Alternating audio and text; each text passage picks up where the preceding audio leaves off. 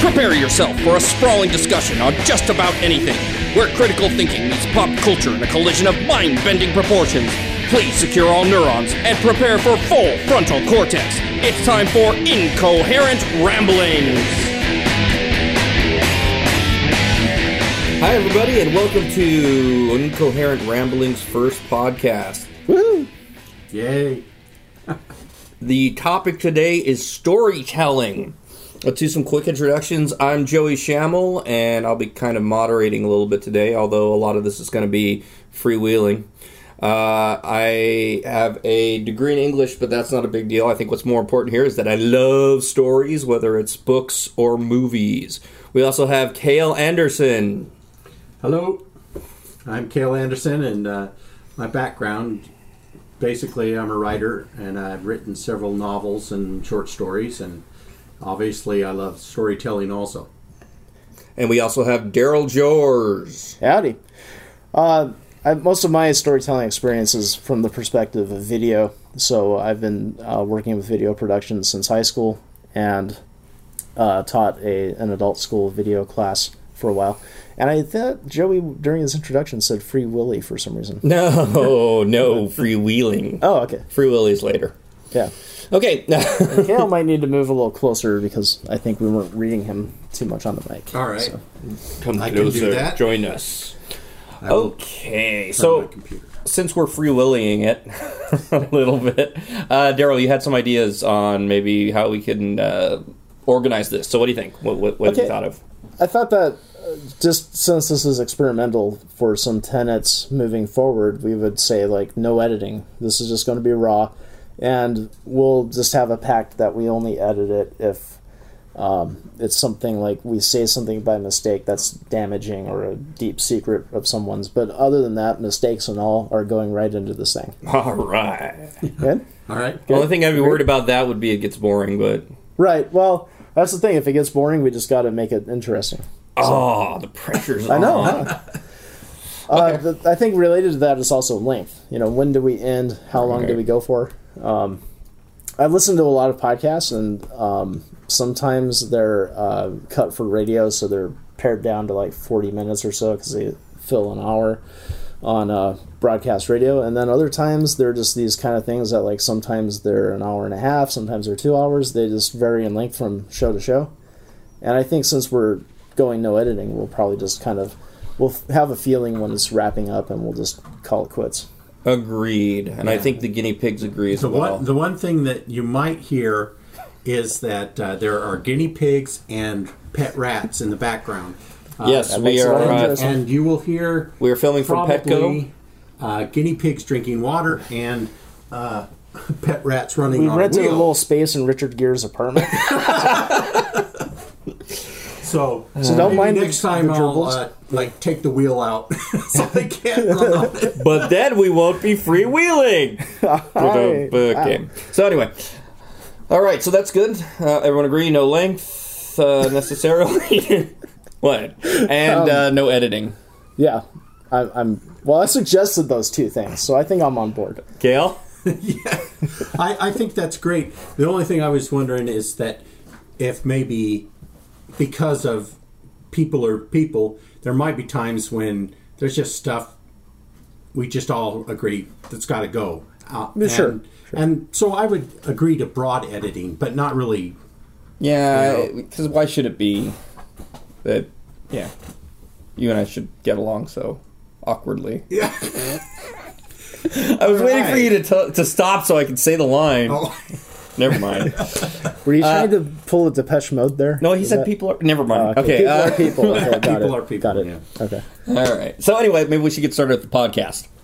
All right. So storytelling. Yeah. Well, I guess that's another thing. We have a topic each week. Yeah, right, exactly. Yeah, so... I actually think next week should be time travel. And everyone's supposed to scream when you say the topic name.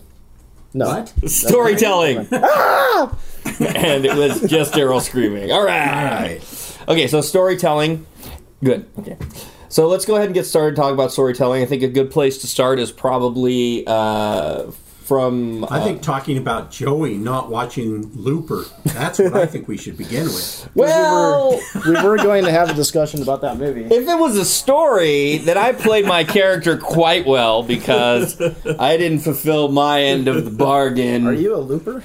Flaker. Oh, Flaker. Yeah.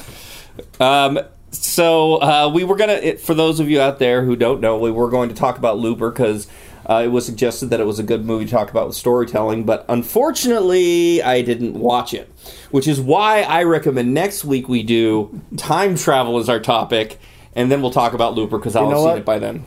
About like 1 nanosecond before you said time travel, I'm like, we should do... Oh, okay. Yeah. I can keep my lips shut. So that's precognition. That's not time travel. That'll be next Because week. Joey teleported back in time to tell me that. He whispered in my ear. He's like, it's going to be time travel. Time travel. Okay, so we didn't watch Looper, but that's okay. So why don't we start with why did we want to talk about storytelling? I have a correction to make. Oh, yeah. You didn't watch Looper. I second that one. Right on. All right. Touche. Since I didn't watch Looper, why don't we start talking about why we actually decided to do storytelling? Because when we discussed this, we were at Robbins, and we decided storytelling would be good. Who came? Was it you, Daryl? It was Daryl. Yeah. Daryl Why did you want to do storytelling? What was the point of that? Because it was something that was fresh in my mind, and 2012. The horrible movie you saw. No, I saw it, 2012. That's what must have started it, right? Well, it wasn't 2012. It was 40 Days and Nights. Right, 40 Days and Nights. Right. And that's what kind of... Not the comedy. Not 2002. Right, if you're looking it up on IMDb, it's going to be the one from 2012? It's yeah, and it's a horrible independent film, and it's 40 Days and Nights. That's the correct title of it, and it was bad. That's why we couldn't find anything on it. So then, Daryl, you started thinking about storytelling, because what were you saying? Well, I came there prepared for that topic. Oh, I see. And one of the things that happened is I had recently watched the movie The Dam Busters, and that was one of the things that got me into that topic, because it's a movie that is about a piece of history. It's about the British bombing German dams using the, at the time, very new experimental bouncing bombs. And it was a lot of the movie focused on the development of how they had to experiment to create those bombs and the technology that went into it, and the dangerous missions over enemy territory to go do the bombing runs. And it's kind of a landmark movie from the 50s, and it was released 12 years to the day after the bombing runs were made in World War II. And it just got the wheels turning because there was something kind of controversial in it that I knew if this movie is ever remade, and there are some rumors out there that Peter Jackson might be looking at this movie as something to do, that kind of sprung up, those rumors sprung up before he was actually directing The Hobbit, so now he has this trilogy to complete, but maybe after The Hobbit's finished, he might be doing a remake of The Dam Busters. And so what made this really sink in with me is I know that they would probably change at least one aspect of the movie, taking it away from historical accuracy, but bending it toward something that's a little more politically correct. And there's a dog in the movie that I should probably be looking up information here because now I can't remember anyone's name. But there's a dog in the movie that the leader of the flight squadron that does the mission had, and there's a pretty pivotal point. The same day that they do the mission, the spoiler alert, by the way, if you ever want to watch the movie. It's okay. But the dog gets hit by a car, and this is actually historically accurate. The dog gets hit by a car while they're doing the mission planning, and that night they're going to go off and bomb these dams. And that affected him a lot because he was close to that dog. But the part of it that's controversial is the dog's name. If they redid this movie, they would probably... they were going to eat the dog. They would probably rename it. No, I was ready for that. No, the rumors were that if Peter Jackson remakes this movie, he's going to rename the dog Digger. Because the dog's name was N-word. N-word. Right. Oh, I see. Okay, so that's what got the gears turning about that is, this is is it more important to be historically accurate since the dog's name really was N-word? Or is it okay to change something like that because it's really not important to the overall story? However, it's a part of history, right? Right. And they use the actual names of all the people involved on the British side. So why change the name of one character just because it might offend Then some you get to the whole Huck Finn idea of classic. Yeah, should you censor the classics? Right, definitely. So is it better to portray things as they were, or should you try to clean things up and say, it isn't nice to use language like that? We should... It's naughty. That's naughty language. Don't use that. I think that they should change things like that because I think it gets too distracting. Mm-hmm. It gets too distracting from the movie. And now with special features and everything, they can make their featurette and then tell everybody that this dog was actually named Nigger, you know? Mm-hmm. And whereas that would not offend somebody to see it in the commentary. Oh, yeah. That's a good point. I think also one way we need to look at storytelling is by splitting it up into kind of the idea of kind of a storytelling in its basic form, where you're telling a story to tell that story. You don't care who necessarily sees it or hears it, but you want to say it in a truthful way, versus a story you actually want to get to the mass media, the mass public, as many people as possible. Because if you're trying to reach a large audience, then you're going to be as comforting as possible. But if you don't care about a large audience, then you're going to, and you care more about the truth of the situation, you're going to, in that case, I think, go for whatever is most honest to the story. Yeah, that's very true. I think that when you look on, we've got that separation going on right now, where when you watch stuff on PBS, you expect it to be true. Mm-hmm. And when you watch like something on a regular channel, you wouldn't expect them to have that high standard. So right. I think we kind of got that. Or you watch a movie in a theater, even if it's a historical drama, it's still a drama. Yeah. And I understand that point of view, that things are going to be changed. They're going to change some plot points to make it perhaps more exciting than what really happened. And I think that a lot of people that claim to be purists to the history might not have a problem with perhaps if I don't know exactly how many aircraft were shot down, but I know that they had huge losses during that. And if they showed maybe a few fails at trying to drop the bomb on the dam and crashes and burns and all that, and then they eventually hit the dam and it busts and everyone's happy, and they went after multiple dams too. But if they perhaps played with the actual sequence of events to make it more exciting, more deliberately intense toward the end, you mean I don't like know the how many last people Twilight would have movie where there was I actually no action whatsoever. No action at all. Oh, no. Okay. But there was only action in the movie. For Daryl's understanding, yeah, okay. I'm sorry, This is an excellent point. This is actually brilliant because it's a movie taken off of a book.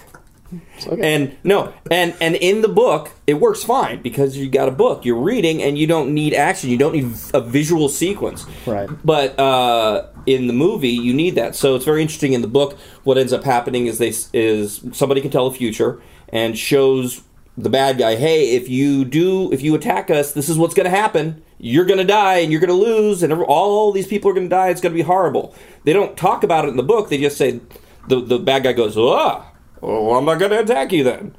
And that's it.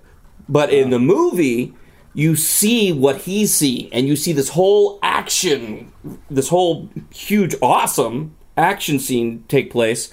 And then all of a sudden you find out, that didn't really happen. It was just this vision. But it was cool. So I think that's a perfect example of how you can take a medium and be true to it while doing an immense change to the original idea. Yeah. Okay. Yeah. That's what I'm sorry. I just had to say that because that popped in my head. Good. Yeah, that's good because I agree with you that every medium is different and it plays to its strengths, or at least ideally it does. It should. If you completely transcribe a book into a movie, then you wind up with like a 42-hour movie that no one wants to watch because it's going to be drawn out. And there are also certain conventions that work really well in one medium and not so well in another. For example, in printed media, anything you read, it's much easier to get into a character's head. This is kind of like storytelling 101 here, I suppose. But, novelists do that all the time. They tell you exactly what a character is thinking, what their intentions are, how they perceive something. Right. In something like a film, that's a lot harder to carry out, especially if you just have a scene between a couple of actors on screen. Unless you start doing Herman's Head, where you have like a little, angel and demon pop on someone's shoulder and tell them like, you should do this or you should do that. You don't really have a direct point of view into their conscience. Yeah. I definitely get you on that level of, translate for the screen, and I think that also works in the perspective of history. Historical events don't always happen in the most exciting, dramatic way, but when you bring it to the big screen, I'm okay with someone changing some minor things to up the level of excitement and make it come across as a good movie. Or to stretch it out so you can make 3 movies out of one book. Yeah. Like The Hobbit. Or technically, they did the opposite for Lord of the Rings too. They took one book and made 3 movies out of it, but the book was publishers. Well, and I think this is part of storytelling too. You got to look at the idea of subjectivity and objectivity. I'm a teacher, and I've been teaching Charlie and the Chocolate Factory. And what we did with our kids is we read the book, and then we watched Willy Wonka and the Chocolate Factory, and then we watched Charlie and the Chocolate Factory, the new one, and we compared and contrast them. And what I had to let the kids know is, they look at the pictures of the Oompa Loompas in the book, and then they look at the little, squatty short guys from Willy Wonka and the Chocolate Factory and be like, hey, they don't look the same, and they're singing. Yeah. And then they look at the little one guy that they computer generated a bazillion times in the new movie and be like, why do they look different? And you start explaining to them, well, it's because everybody sees things differently, and this person saw the Oompa Loompas this way, and this person thought of them this way, and this person thought of them this way, and so you come to subjectivity. How do you see this? And that's why it's a creative work. I got to tell you, though, it's great that we have it's great that we have a hamster running. There's a guinea pig going. What is it? That's a rat. That's a rat. We've got a rat in a wheel. That's the thing that we got to discuss right now as before, because we're going to get too far into this. Yeah. The question is, are these animals making too much noise that we need to start over? No. Well, no, we don't have to start over. I just want to make sure. I don't think so. All right. Because it makes me laugh every time I hear that wheel run. When we get boring, at least the background will still be entertaining. Yeah. People will listen for... It could be a drinking game. Every time they hear the rat run, they can take a shot. Dude, they'd be laid out right now. Man. That rat hasn't stopped running since we began. Yeah.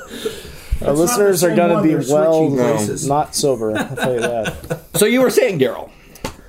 So I was saying purists might not care if maybe a sequence of events is portrayed slightly out of sequence based on history, but they would care about someone's name being changed, especially when all the other ones weren't. So I don't know if that's right. I don't know if it's wrong. That's, I guess, what we're here to talk about.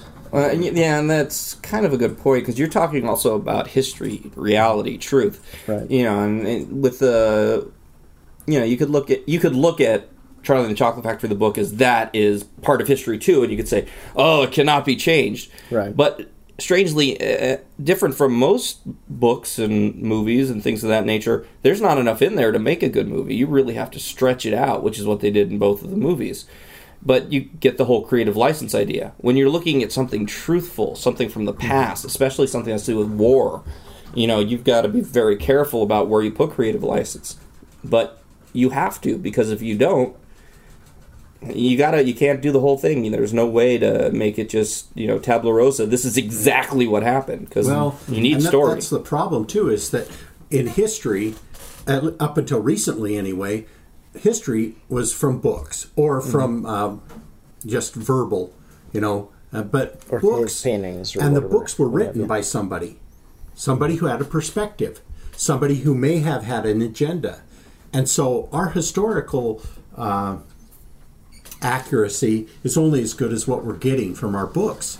Yeah. And the books are written by the victors of wars. That's a good point. So if the Nazis had won the war, I think that our history books would say quite a bit different than what they say now. And if a movie like The Dam Busters had been made, it would have been from a completely different perspective of these are the villainous, treacherous people that caused so much destruction to innocent civilians. Because really what they did was they busted dams and killed a lot of civilians that lived in villages below. So it hurt their war effort, which was the goal, but it's also from a different perspective. What they were doing was something treacherous. Right. So. And when you go back, if you took today's technology back there to record all that stuff, they would be recording their mission. They would be having little cameras up everywhere. Reality TV. It would be, Well, that's what, and I think that brings on a larger topic, which is the popularity of reality TV today and the fact that it's really not reality TV. I mean, it's still story. Everything here is following a formula because that's way back the Greeks figured it out. That Socrates figured out that our brain has a certain way of looking at what it sees and how it comprehends it, and there's a formula to how we bring it all together and how we not categorize it, but what's that called? Put things in certain places. Right. There's also exactly what you're talking about. They now have a channel called True TV. You probably know that. And their tagline is not reality, actuality. Which means they're not showing you reality. They're creating this pseudo-reality, and they're calling it actuality. Yeah. And, you watch what's that one, hardcore pawn? Well, where you're going there. Depends which time of the night. I've seen that hardcore porn. And they're always having people... They're always having people coming in and causing problems, and it's horrific. Wait, is that the one with the porn stars on it? No. Oh, wait, that's Pawn Stars. Pawn Stars. My hardcore. Okay. Hey, first time that's one thing about True. Hold on. Station. First time I saw Pawn Stars, they were actually trying to pawn a chess set. And I turned it on, and it said Pawn Stars on the bottom, and I was like, there's a whole show about chess? Oh, seriously! It just was one of those weird timing things, awesome. And I was like, "This is stupid." And then later, I heard, "Oh, your Pawn Star's really good." I'm like, "No, it's not." It's the Chess Channel. Yeah. Sorry, go back. I didn't mean to. If golf gets its own But if channel, you watch the one on another channel where they're, what's it called? It's the one in Las Vegas, the Pawn. Yeah, it's Pawn Stars. Pawn Stars. There you go. That one. That you hardly ever see anybody get upset on there. There's no, it's because the other one is really not, it's planned, it's staged. Those are actors coming in to cause problems. You said it was True TV, right? Yeah, True TV. Yeah, the thing I noticed about that channel is almost everything they run is an also ran. Like they take the name of something else like Pawn Stars and they flip it a little bit, so now they've got hardcore pawn, and then they make it stupid. Yeah. Okay? Just really what they do is they take it and make it fake. Okay, on that channel, World's Dumbest. Oh my god, I've seen all these episodes. It's fantastic. I recommend it for anyone out there. Well, okay. World's Dumbest is great. That's actually pretty cool. Yeah, but I mean, I don't think that's an original show. No, it's Smoking Gun originally came up with it. Right, so the thing is, their original they took it, is very derivative, and derivative can be okay as long as you take it in a positive direction, but I think they derive stuff and they make it worse than it started as. So yeah. Oh, well, I'll get off my soapbox. Well, I think there's a good point. I mean, once again, when we come back to what we were talking about earlier, is there's a certain formula, the way that we expect to see story. And just to go back a little bit, when I was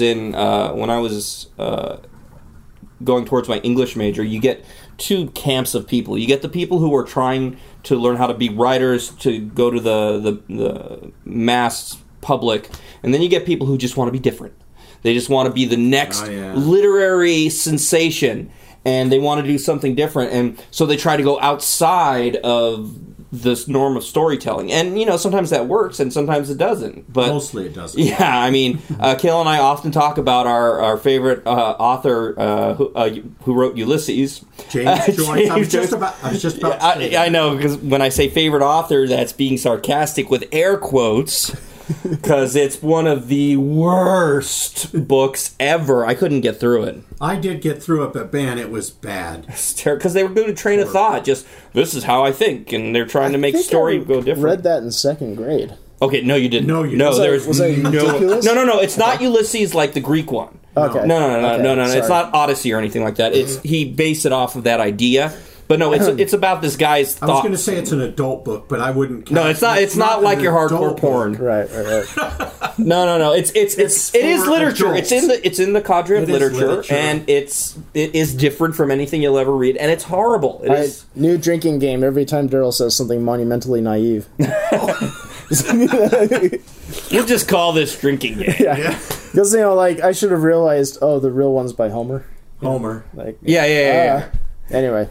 But yeah, it was hard. But that's what happens. And I used to have professors, and I talked to people there, and it'd be like, oh, they want to do something different and interesting. One of the best professors I had was like, you don't. There's archetypes.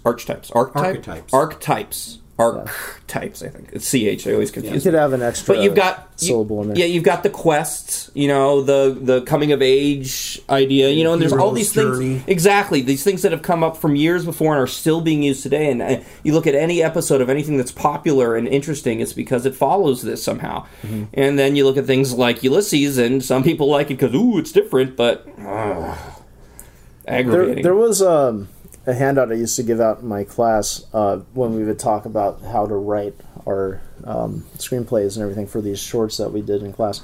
And it was something I ripped off from a website, and the title of it was The Oversimplified Aristotelian Story Template. And it was just summed up in like a single sentence. It was basically a protagonist struggles against an antagonist while striving to achieve a goal.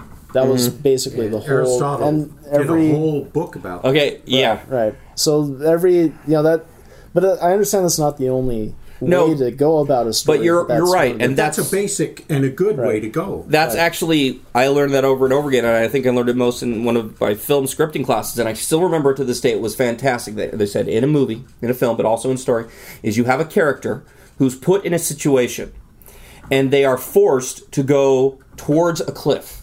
They have to jump over it, or jump, it wasn't a cliff, it was like a crevice in the ground. Mm-hmm. And they have to jump it, but they can barely make it. They make that jump, and that was their adventure or whatever. And then there's another crevice they have to jump it. It's bigger, but they can't make any other choice. They have to go towards that next challenge, and they have to jump that, and they have to jump it, and they keep jumping these things until it has affected them as a character so much. They have done the 180-degree turn, where they are no longer the character they started out as. They're almost the opposite character. Mm-hmm. And then you put them in the same situation they were in at the beginning, a similar situation, and you see how much they've changed. And that's the frame of it. Right. And that was one of the best descriptions, I think, of storytelling ever. And it really focuses on so much in so much popular literature over the years. Which is...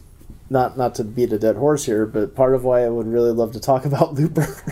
Damn it! Because the thing is, he has. No, wait, that doesn't work. No, we're not gonna get into it. Talk about it. But he has something he hates about the ending, and I'm really curious because I'm at odds with you about this. Yeah. I liked the ending, so I'm looking forward to hashing that out. I so want to see it. So it's going to be a week from now, But the thing is, like, we're like Siskel and Ebert here, having our little like. You're having your Gene Siskel moment because you're down on everything. We would have watched. Why do you hate everything? Why do you have to be like that? Dude, hey, you're dead. No, I love everything. And I'm in a wheelchair. Yeah. All right. But I wish that we would have watched that Dam Busters, so we could have. Well, but I thought that like it wasn't required viewing though, because it's more or less that point about just making it's just what spawned. They're gonna need to change the name though, because I just keep thinking Mythbusters. Adam Savage is the Dam Buster. With him is Jamie Heineman. And the thing is, he can change history because he's going to live forever. So he's going to be able to change history and make sure we don't exist. For those of you who haven't seen it, that's a little bit of a head towards I don't remember what it was called. Wasn't it the 1,000-year-old man? The Curiosities? Yeah, it was where 1 million-year-old man? 1,000-year-old, the first 1,000-year-old man, and it was the first 1,000-year-old. Adam Savage played himself, but it was like 1,000 years ago, and they're doing a documentary on how he survived this whole thing. It's very cool. Yeah, it's worth watching. Yes. Definitely. Anyway, I know you want to move us on, but before we forget about the Dam Busters, because I'm ready to. That's actually where I was going. I'm ready to let it go. But before I do, I just wanted to mention that it's been cited that the end of the movie where they do the they have to like fly airplanes down rivers toward a dam that they're trying to hit with a bomb, and they have to be very precisely placed. Well, it's said that movie was big inspiration for Star Wars because it's a lot like the trench run on the Death Star. Yeah, I can see cool. that. And it's kind of like it because they're going down like a river with the hills on either side. It's not like they're in a trench, but then they're occasionally getting shot down because they're getting anti-aircraft fire, and they have to make this precise drop. It's like the proton torpedo.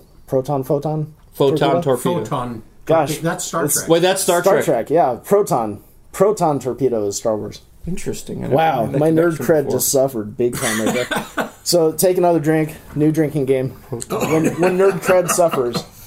When nerd cred suffers. Yes. Well, I think a way to wrap it around is to let's discuss the idea that any story is going to be subjective based on other things that person knows. Like Star Wars was fiction, but it was based off of the trench run, apparently in Mythbusters.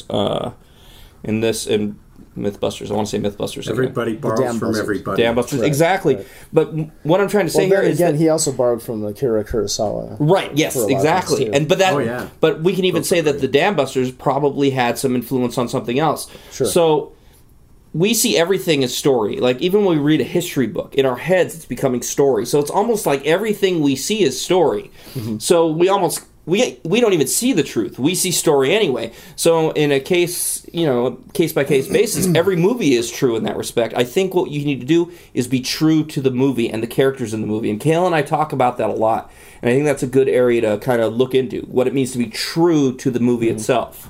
Yeah. And that's why a lot of authors and also screenwriters have big problems with people who make their books or their screenplays into movies, is because they are wanting to make sure that the story stays true. Right. And, of course, filmmakers, they're trying to make a great movie. And sometimes those comes at odds. And I can't remember exactly who it was that said this. He was a writer. I think it was Hemingway. And he said that you have to write, you have to be, or when you edit your books or rewrite, whatever, that you have to be willing to kill your children. And what that means, of course, is that you have to be, your cherished idea, you have to be willing to give it up to make the story work. Yeah. I think your first version was more accurate because the latter part was too many words for Hemingway. Oh, all right. No. But yeah, that's a pretty famous quote there, and I agree that it's definitely true that that's the pain of editing anything. Yeah. Editing story versus editing video. There are often times where you're just in love with your content and you don't want to let any of it go. But you have to. And you can tell when somebody makes a movie and they do that. Yeah, and you go, oh man, you should have left that out because you're bored. Yeah. Right. And I'm interested, Daryl, to know if you've, with your how you've done storytelling, if you've come across this, because Kale and I have had this happen with our writing. We don't always know. Often we don't know how the characters, or what they're going to do, what they're going to choose until they do it. Right. And people who don't write a lot of the time don't get that. Well, it's your character. You're making it. How do you not? Sometimes you don't know because the writing just happens. And if you're being true to your writing, then what happens. You don't. Right. Your characters take off. And they go in a direction. And you might have had one direction which you can go. Yeah. But you have to stay with what works. And have you seen that in what you've done? I think a lot of times serendipity plays a big role in things. Because starting things out, I often don't know how to wrap something up or how to conclude it or how to make it entertaining. Like I have something that sounds like an interesting story, but I don't know if it entertains or not at the time. And sometimes what it takes is to brainstorm with a group of people. That was an exercise I did with my students pretty often, is we would just brainstorm ideas. And generally what we would do is we would throw everything at the board to say, we're going to do a particular type of film. just throw all your ideas out there. But then as we went along, we would choose certain ideas to play with in our heads. And once we got further along, we would start developing it into a bit of a storyline. But I think some of our best ideas came up where we were just stumped by something, and somebody somewhere just blurts out this punchline or this ending or this thing that a certain character would do, and all of a sudden it's like all the pieces fall together, and you see it's like that missing piece of the puzzle you were struggling for. Right. All of a sudden someone puts it in there and you realize, oh my gosh, that fits, and it makes everything around it work all of a sudden. You know, it's interesting that in story, conflict is what really runs a story, and in a way, in storytelling, it's conflict that helps make the best stories. Because you're just saying there how, you know, you're stuck and then something, it just falls together, but without that adversity you would never have gotten to that point. Right. And I'm just thinking about the special they had on Firefly, which I think all of us agree is one of the best written shows ever. And the fact that they... Except for Siskel here. Yeah. No, he I know he likes it. That the threat of being canceled, which they were, looming over them, is one of the reasons their stories were so amazing. And I can just see what it must have been like with them when they had to come up with in a weekend with the idea of the train job, because they had to come up, and everything fell into place, just like you said. They didn't think they could do it, but they did, and it was awesome. You know, somebody does that expertly, and you know it, is South Park. Yeah, exactly. If you've seen... Did you watch that special? Have you seen the special? Mm-mm. Oh, you'll have a new respect for South Park if you watch the special. It's called 2 days or 1 day or something. Oh, wait, yeah. 7 days. 7 days with South Park. No. It was because they only do it. They do the whole show in like 1 day or 2 days. So they actually 72 hours or something like that. Right, I've seen that they have it on Netflix. I know what you're talking about. Yeah. It's worth watching because they do they show you going through the... Maybe. I think it was 3 days. 3 days to air or something. They show it for an episode that's not really that good.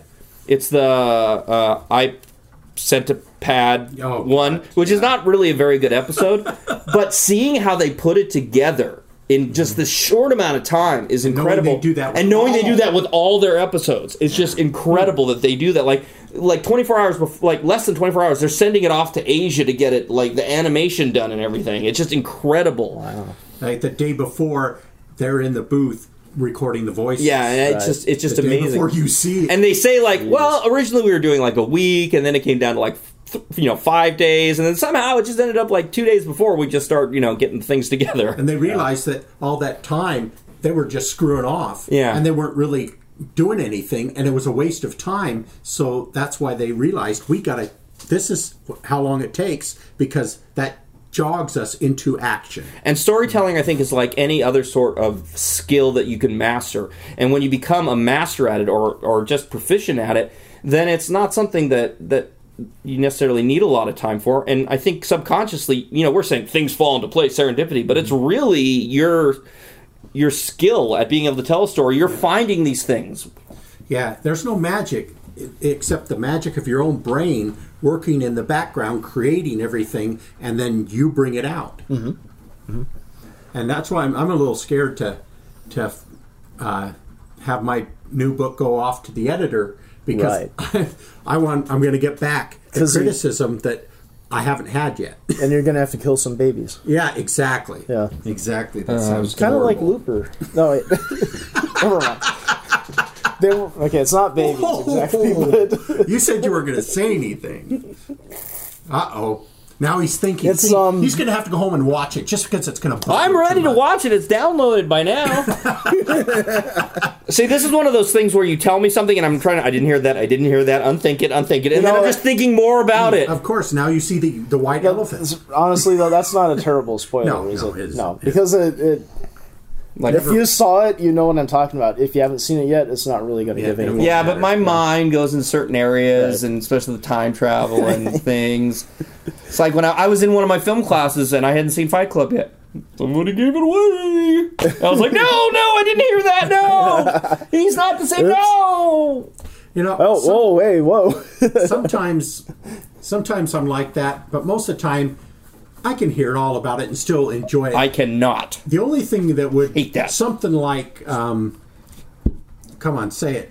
M. Night Shyamalan, Blah blah blah dang ding dong. Right. His first movie, Sixth Sense. Yeah, that would have totally ruined it. Shyamalan a ding dong, right? Oh yeah, if you know the ending of that Yeah, beforehand, that one, it would totally ruin it. Oh yeah, quick story on that one. When I first saw that, I remember everybody saying how great it was. Nobody told me the answer. I saw it. Yeah, that's right. Daryl and I saw it together, and I remember that part where before you find out the secret, where the kid's there, he just did the play and everything, and I'm sitting there, wow, it's wrapping up, and I'm like, this isn't that good. Why is everybody all like, woo, great movie?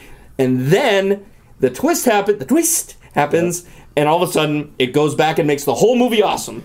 Yeah, I'm right with you there because I wasn't feeling it up until that point, and it's not necessarily my kind of movie. Yeah. But it was that twist that made it very Hitchcockian. Yeah, it was just so excellently executed, and the fact that I missed it, which actually this will kind of lead into one of the topics I was proposing here, which is that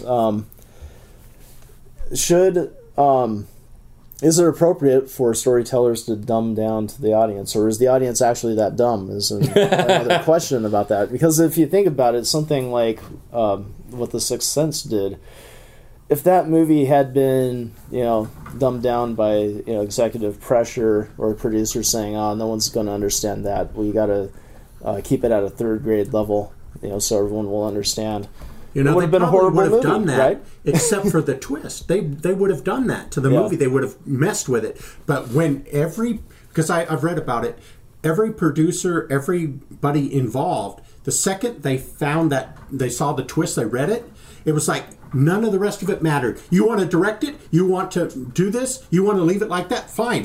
It's going to be a fantastic movie. Everybody's going to love it because of that twist. And so actually, if it hadn't had the twist, they would have messed with it, I think. Right. And it would have been dumbed down more. Mm-hmm. And so the thing about that is, again, when I saw the movie, I was kind of surprised that how much the ending was broadcasted and the twist was broadcasted ahead of time, that I missed it. Yeah. That's the part that was surprising to me. And the thing is, I think that a lot of times that threaded the needle so well that it was like they gave you just enough that you didn't quite get it, a little bit more, and there would have been a lot more people watching that would have realized ahead of time, oh, I see what's coming, right? And I think that's part of, as a storyteller, one of the things that you have to do is be smarter than your audience. Yes. Yeah. And that's kind of... since we're here professing ourselves as storytellers, we're saying, "Oh, we're smarter than everyone else." I don't know if that's appropriate to say that, but you have to outsmart people. And the thing is, I think we've all learned from Facebook that we are smarter than 95% of America. Well, that's the kind of high horse I don't want to get on, though. Too late. Yeah. No. Okay, hold on. But you're using smart as like this all-encompassing thing. If you're a I don't know, you're a mechanic. You're smart with cars. You're smart. Any mechanic is smarter than I am with a car. Smart with cars. That sounds so good. You're smart with cars, and then mechanic people. I'm a brilliant person and I'm smart with cars. And them just smarter than me, but that doesn't mean they're smarter than me in everything. So I think if you're smarter than someone in storytelling, that doesn't mean you're smarter than them. That's the problem is the whole term smart. Yeah, too generic. It's intelligence. Yeah, and different. That's why you now understand there's so many different types of intelligence because your spatial, analytical is what they used to test, and if you tested high in that, you were a genius, but you were only a genius in one area. Whereas if you look at Prince, he's a musical genius. Yeah. And if you looked at Michael Jordan, he's a kinetic genius. Mm-hmm. His body is a genius. I would not want to play Xbox Connect with that guy. Oh my god! Think of the size of the living room you would need. Then you'll win. Seriously, there's a tall man right there, jumping to make his guy on the raft jump. That would be bad. So, yeah. I'm kicking it old school with like launch games for the Kinect because I don't really know what's modern on it. I haven't been keeping up. I think the point is there's no real genius except for Val Kilmer. I saw that coming too. And that was a good movie. That did follow the correct storytelling Arc. ways. So speaking of MythBusters, they tested the myth about if all the popcorn exploded in the house, would it actually? Oh yeah, that was great. They did that on one episode.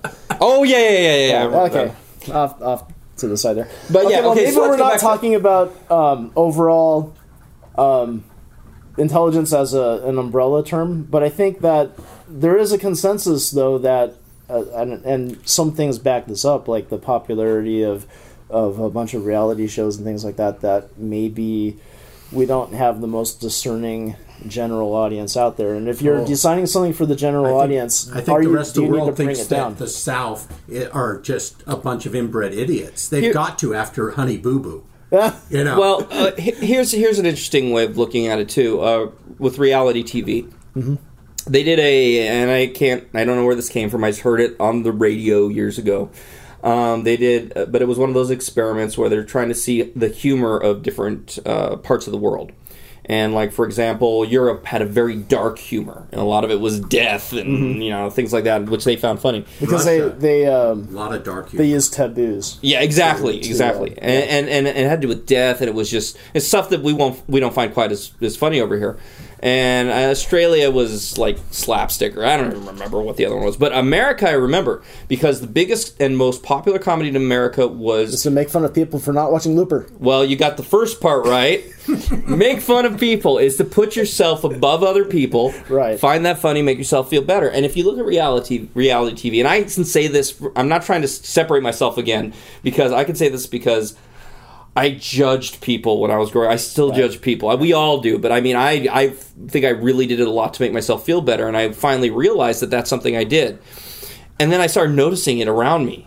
And now with reality TV, that's what it is. You're looking at these poor saps, and you're going like, "Oh my God, that's a That's true, because everyone watching those shows wants to put themselves above. Exactly, and so the story kind of even takes back seat because you're being entertained because you feel so much better about yourself. Look at that person do that. So I think that's one of the things. I mean, but they can't just show that person like sitting there picking their nose, because that's not going to be entertaining enough. They still need story. Be entertained for about 5 seconds. Well, yeah, I know, that's true. Just like farts. But yeah, exactly. but then you still Maybe need. 10. Let's test farts, right now. I'd go for 15. 15? Okay, 15. Terrence and Phillip. But reality, I mean, you just... It's not reality. It's back to the whole reality-actuality thing. I mean, we're looking... They take these shows and they create them. They look at what they've got and they make a story out of them. I hear running. Yes. By the way, the Joe Schmo show's back. Speaking of reality. They haven't done it for like 10 years because they have to. The Joe Schmo show is on Spike, where they have what they say is a reality TV show, but... There's only one guy there that's right. not an actor. Yeah. And it's all about him, and it's all based on how he reacts to it. Right. And so this time they're doing it He's with... the Truman. Yeah, it's like the Truman Show. It's really awesome, and they're doing it again with a bounty hunter. Very interesting. Probably one of the more real reality shows out there in some respects, because you're seeing what's going on. But I think that's also story, a lot of it, because it has to be. Well, once you accept the fact that it's not all 100% true, then I've been able to enjoy it a little more. I was at one point I hated almost every reality TV show. Yeah. Hated them. The only thing I watched Survivor the first time when they had the first season. I liked that. After that, I was just I couldn't take it. But all of a sudden, about 5 years ago, it seems the shows became more positive. Certain shows popped up that were positive, like Extreme Makeover Home Edition. I love that show. And they were doing something incredibly positive.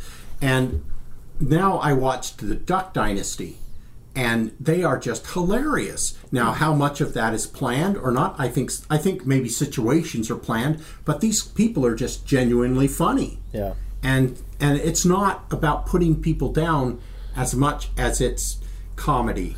And right. I appreciate that. And I think that it's... I think reality TV started to get popular because of the whole, I'm above you, put you down, I'm judging you.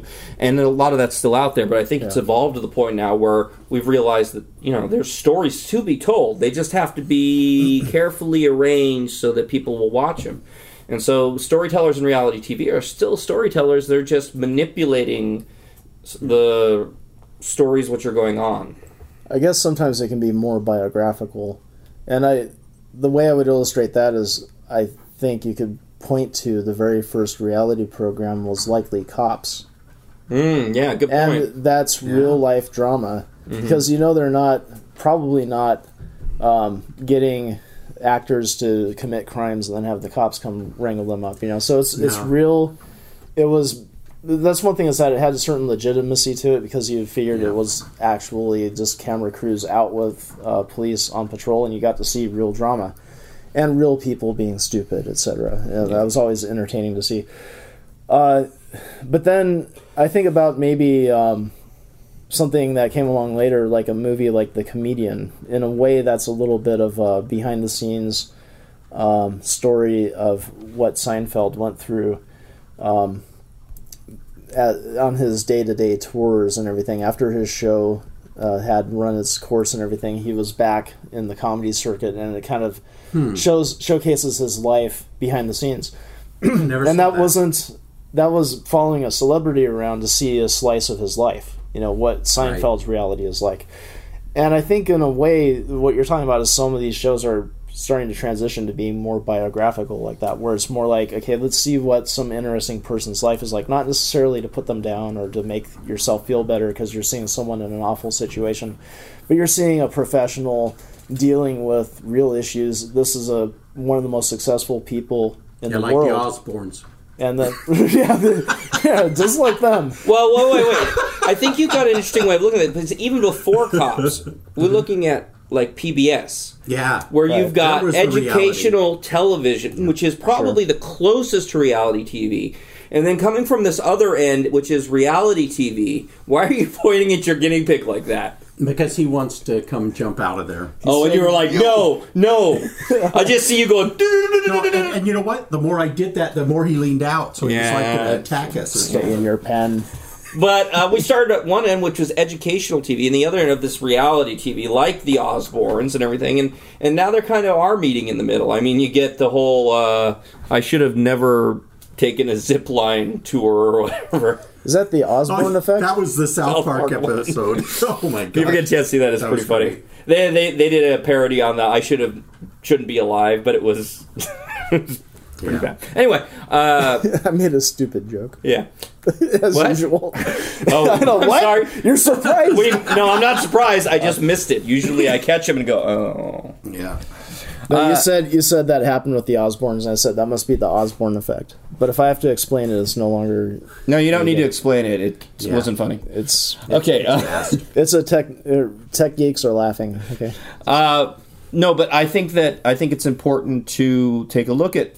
There's a difference between reality TV and educational TV, and they are meeting somewhere right now. Mm-hmm. I think educational drama. You're actually starting to see docudramas on PBS because it is reality, but they're making things, positioning people and things so that when the reality happens, it's dramatic. From a neurological point of view, we take everything that we see and make it into a story. I mean, we're always looking at stories. Our daily lives are stories because that's how our brain works. Did we just time travel?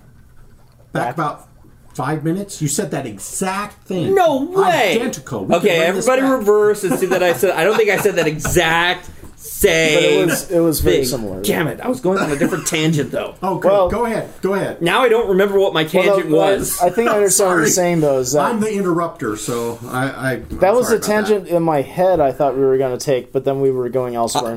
So thank you, Daryl. Thank you, Daryl, not Kale. I was just returning us to the original tangent. Yeah. And yes, I do repeat myself. I'm aware of that. No, that's fine. Actually, call me out when I'm repeating myself. No, I just thought that was awesome because it was identical word for word in my head anyway. Really? I apparently, we'll check this out later. I thought it was cool. I apparently do that a lot. I've heard that from other people. As a teacher, I apparently do that a lot. So you have to. That must be why. So, now what were we talking about? I already forgot. Okay, you're saying that neurologically. Oh, right, I didn't say neurologically the first time. That was new. That was right. But neurologically, yes, we're always seeing stories. And so even the most educational story is going to be, has to be made into a story of some sort. Agrees the guinea pig. He liked that. He definitely liked that. Oh, he likes this too. How about this guinea pig? Okay, never mind that. That didn't work.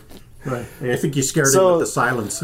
The tangent I didn't really want to follow when you said that the first time, but let's go for it anyway. Might as well. Was that neurologically you're filling in a lot of gaps Oh, yes. as you go along, and that's how you form story. And I think that in a way, it's just human nature. Historians are going to do that too. The history books, as you said, are written from a perspective, and no one was there to see everything. Think of something the scope of World War II and all the different things that happened with it, and all the different people and armies and Modeling. huh? Modeling. That's what our brain does. Yeah, right. Our That's model what- of the world, Right, yes. is represented, and then so like even historians have to make a model of what happened in history. I guess that's Yes. I think that's a better way of putting it. C.S. Lewis once wrote something. Eddie was in my class when we for Mr. McQueen. This is from Yeah. Mr. McQueen. Yes, so you might have got this too. For everybody, that's from high school. No, that's from college actually. Oh, you were in Pasadena college City together? College. Yeah, Eddie I didn't and know that. Darren, we all went to Pasadena was- City We've College. all been to Pasadena City Yes, College. woo, actually yes. that was critical thinking class. Mr. McQueen's critical thinking class, or it might have been 1B, which was a different one. I don't remember, but it was all about C.S. Lewis said when you what's the big train station when in you England? think of Grand Central Station. Grand Central yeah. Station, right. You don't think of everything in it. You might see in your head a picture of a postcard picture of it. But in your brain, you're also considering everything that comes with it. The trains that are coming and going, the rats that are running under the floorboards, and all the stuff you fill in, even though you're not thinking of it at rats the on the time. wheels. Yeah, exactly. You're modeling it. And so you can take it apart if you need to. And I think that's exactly what you're saying. You fill in, the rats and wheels would be the one over there making that noise. Exactly. I Yeah. smiled. You see me? I smiled. Yeah, Not well, the train I saw the wheels. smile and I was like, I'm missing something, and I'm still talking, but I'm missing something. Let me see if I can figure this out while my Daryl lips are just moving. wanted to see if I would catch that before while you were talking. And I didn't. But yeah, was so this thinking postcard maybe it was- picture we have in our head, this model, can be taken apart, and we can fill in the blanks of any part to fit our purposes. That doesn't sound right. Well, because Fill our needs. we can't comprehend the entire Right, exactly. So We we have have very- to model it. And Yes. we have imperfect senses. We have imperfect attention to the senses we have. So we only see little pieces. We fill in the rest. And every time we remember something, we change it again. Yeah, And it Yeah. gets because we put in our replay memory. it, and it becomes a in new memory. Yeah. Yeah. And that's how some people can get to the point where they totally remember something that Right. never happened. Yes, and it's And one... You can say witnesses are completely unreliable. Oh yeah, they had this whole thing on the Discovery Channel with where they had a fake crime and then they tried to get people's ideas of what happened, and everybody was way off. Yeah. Okay, I shouldn't say completely unreliable, but very unreliable. Very unreliable, I think would be better. But would it's say also what very. separates us from, all other animals. If you think about it, it's really the sense of modeling because, dogs have memory. A lot of mammals have memory, but they don't use it like us to create this model of the world and being able to retrieve from Where it. the change happens, it's in when you have self. You make a model of yourself. Right. And when you can understand that you are thinking about yourself. Yes, When you're metacognition. self-aware, there's very few animals that actually are self-aware. Mm-hmm. Dolphins, the great apes, us. Well, we're great Skynet. apes, so that. Sky. Nice. Actually, and I just saw this thing which was saying that chimps, even though they know that they're kind of self-aware of themselves, they're not aware that other people are self-aware, which is one of the huge separations from us. Empathy. You need to be able to have empathy. And chimps don't have that because I don't remember the exact experiment, but it has something to do with dark sunglasses, and they learned that that they couldn't see when the dark sunglasses were on, but they put them on someone else. They didn't make that connection. It was actually a really great experiment. But and I hope we can talk about this maybe in another podcast. Is the idea of who we are, like brain-wise, because I believe that we've got this whole body under us, but most of it's not really under our control. Most of it's just going on doing its own thing. We feel like we have control, but I think we're really this small part of the brain where we model ourselves, modeling ourselves, and that makes us, and that's all we really are. Is we're just hanging out there. So that You're makes saying that there's just a small part we have control over, and the rest is Well, from automatic. there, the thing is that's not exactly true because a lot goes through that part of the brain. Yeah. Because that's how we've evolved. So we can control our legs and our arms and everything. Well, pretty soon Ray Kurzweil will tell us why that is, because he's creating the first artificial at Google, and he started this month. Did he? Well, and that's He is now the engineering director director of engineering at Google now. interesting. He's full time there right didn't now, know that. doing that specific project of trying to basically create a software agent that is smart enough to actually serve you as a software agent. Siri 2.0. 500.0. Yeah. So, but no, what I was saying is that because what we are is really just we're just part of us is modeling ourselves, modeling the world. That's really what we are. Once again, back to storytelling. Mm-hmm. That makes storytellers the very essence of what humanity is. I could have said that better, but I couldn't think of a way to put the words around. So It works. Okay. It works. Yeah, And we just rolled past an hour, so... Woohoo! Woo! Happy 1 hour! Maybe that was a good... But we're not going to cut it yet. No? I think we can keep going. Okay. I think we can. Well, I'm just saying that I Even think though that was poignant. storytelling is perhaps the most important metacognitive.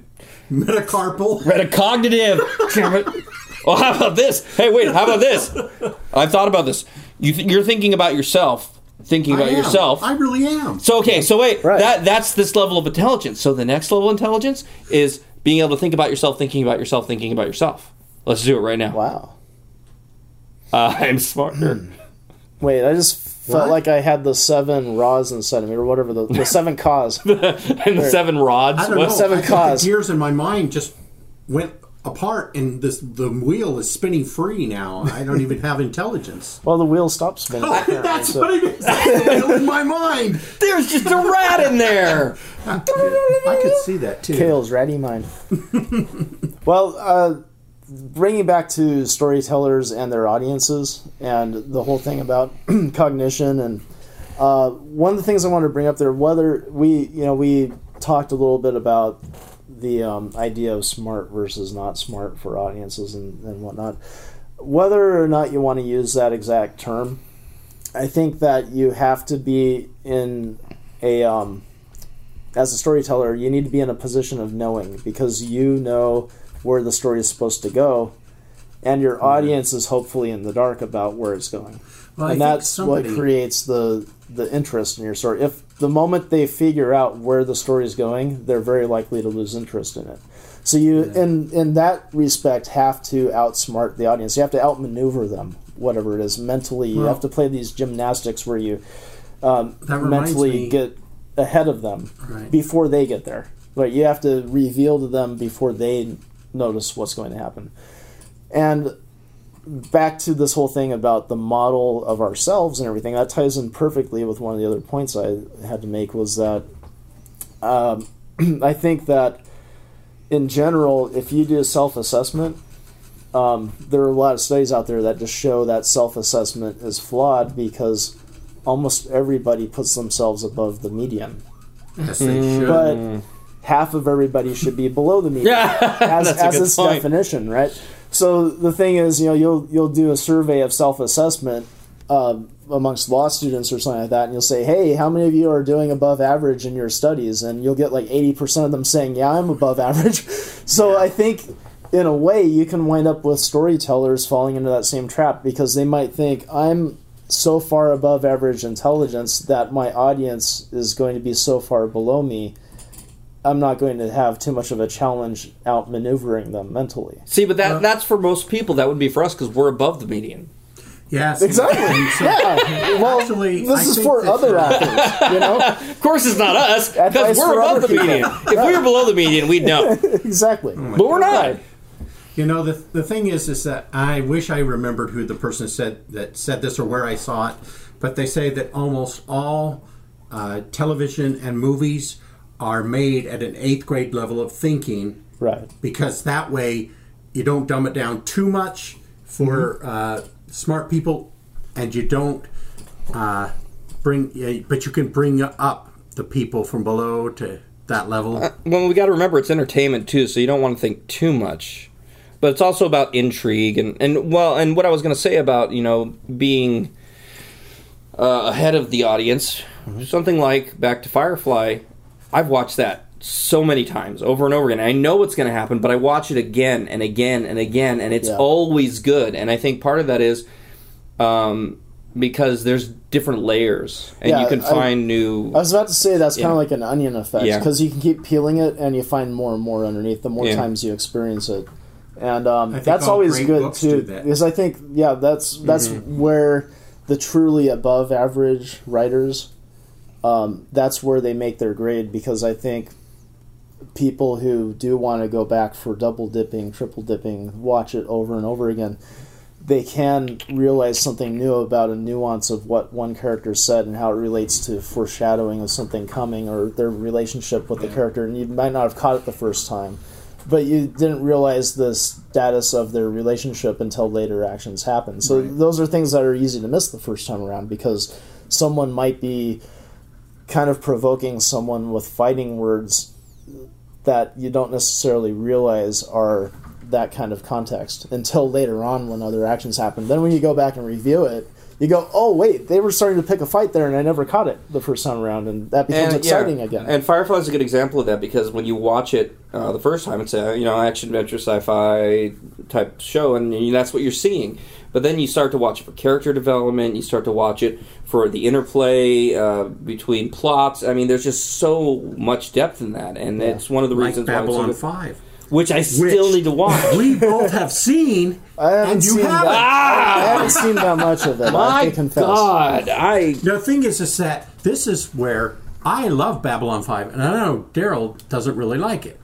I've watched a few episodes. Said. Come on, fess up to it. You said that.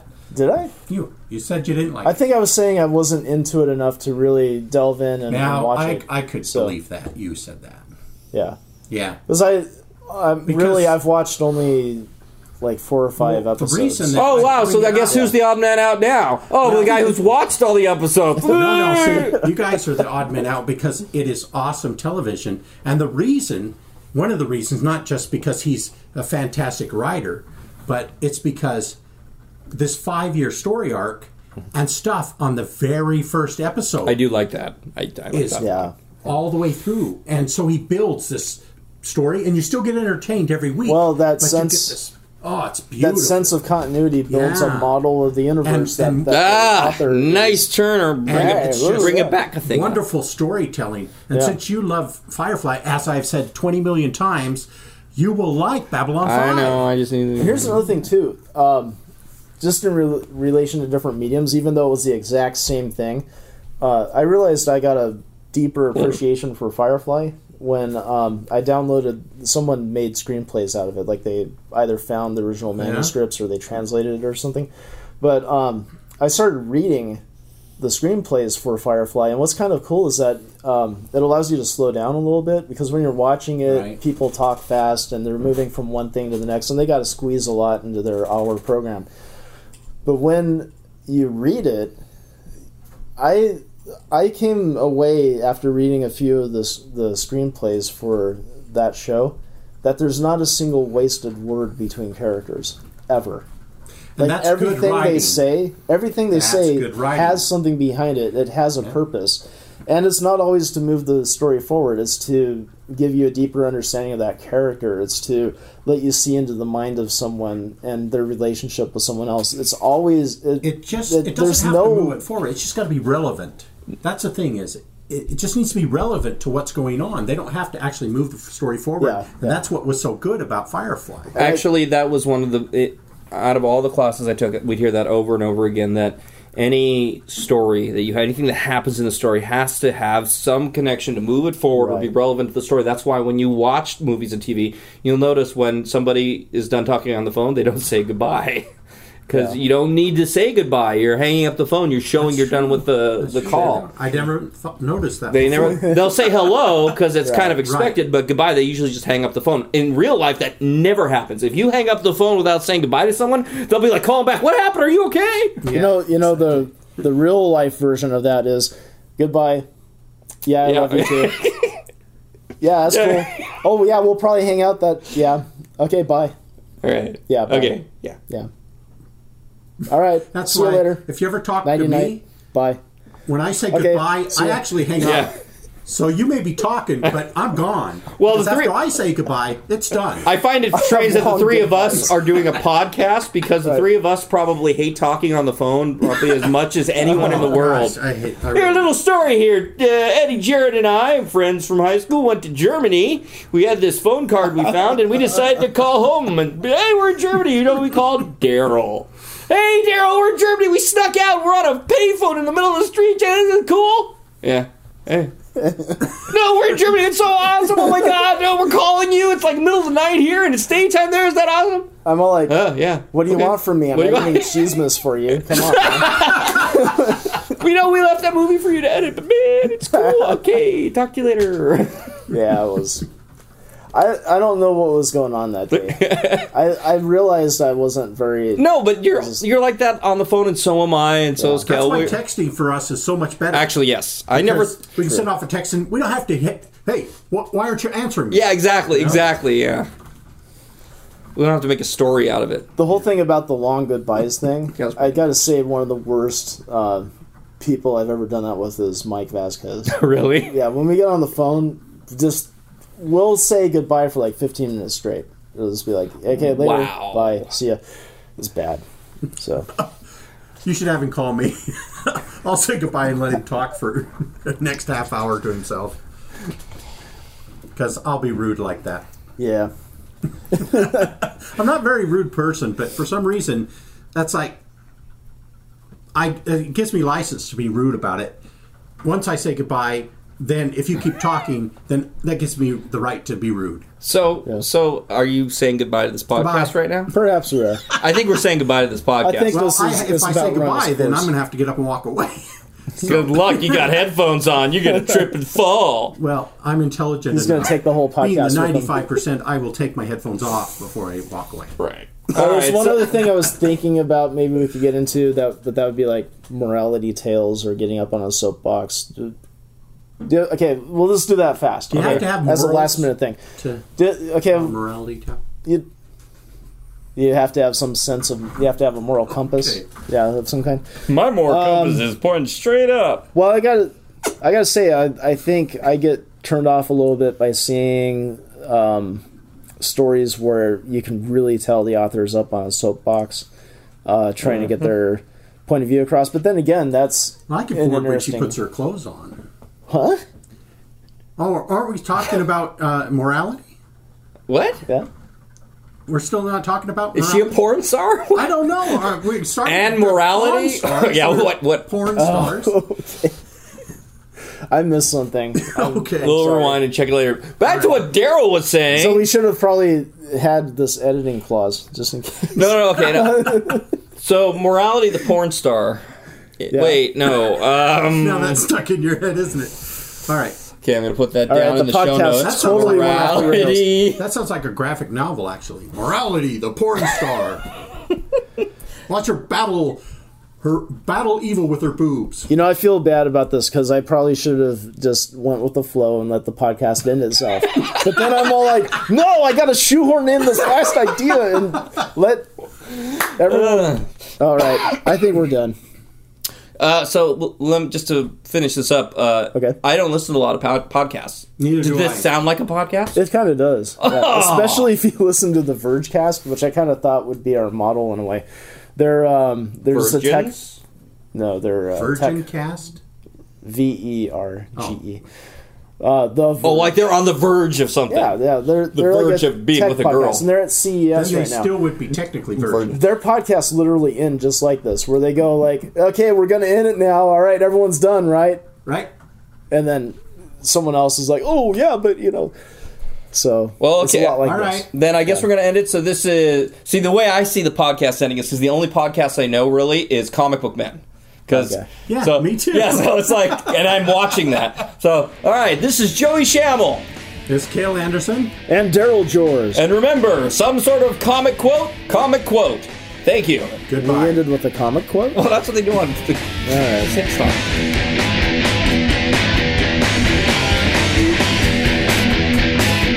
Thanks for listening. You can now stop screaming at the open air. listeners should put their minds back in their upright positions and resume traditional thinking. Find us on IamRambling.com for access to all of our weekly ramblings, show notes, general discussions, and any projects from Incoherent Ramblings. Like us on Facebook and rate us on iTunes. So long, and thanks for all the fish.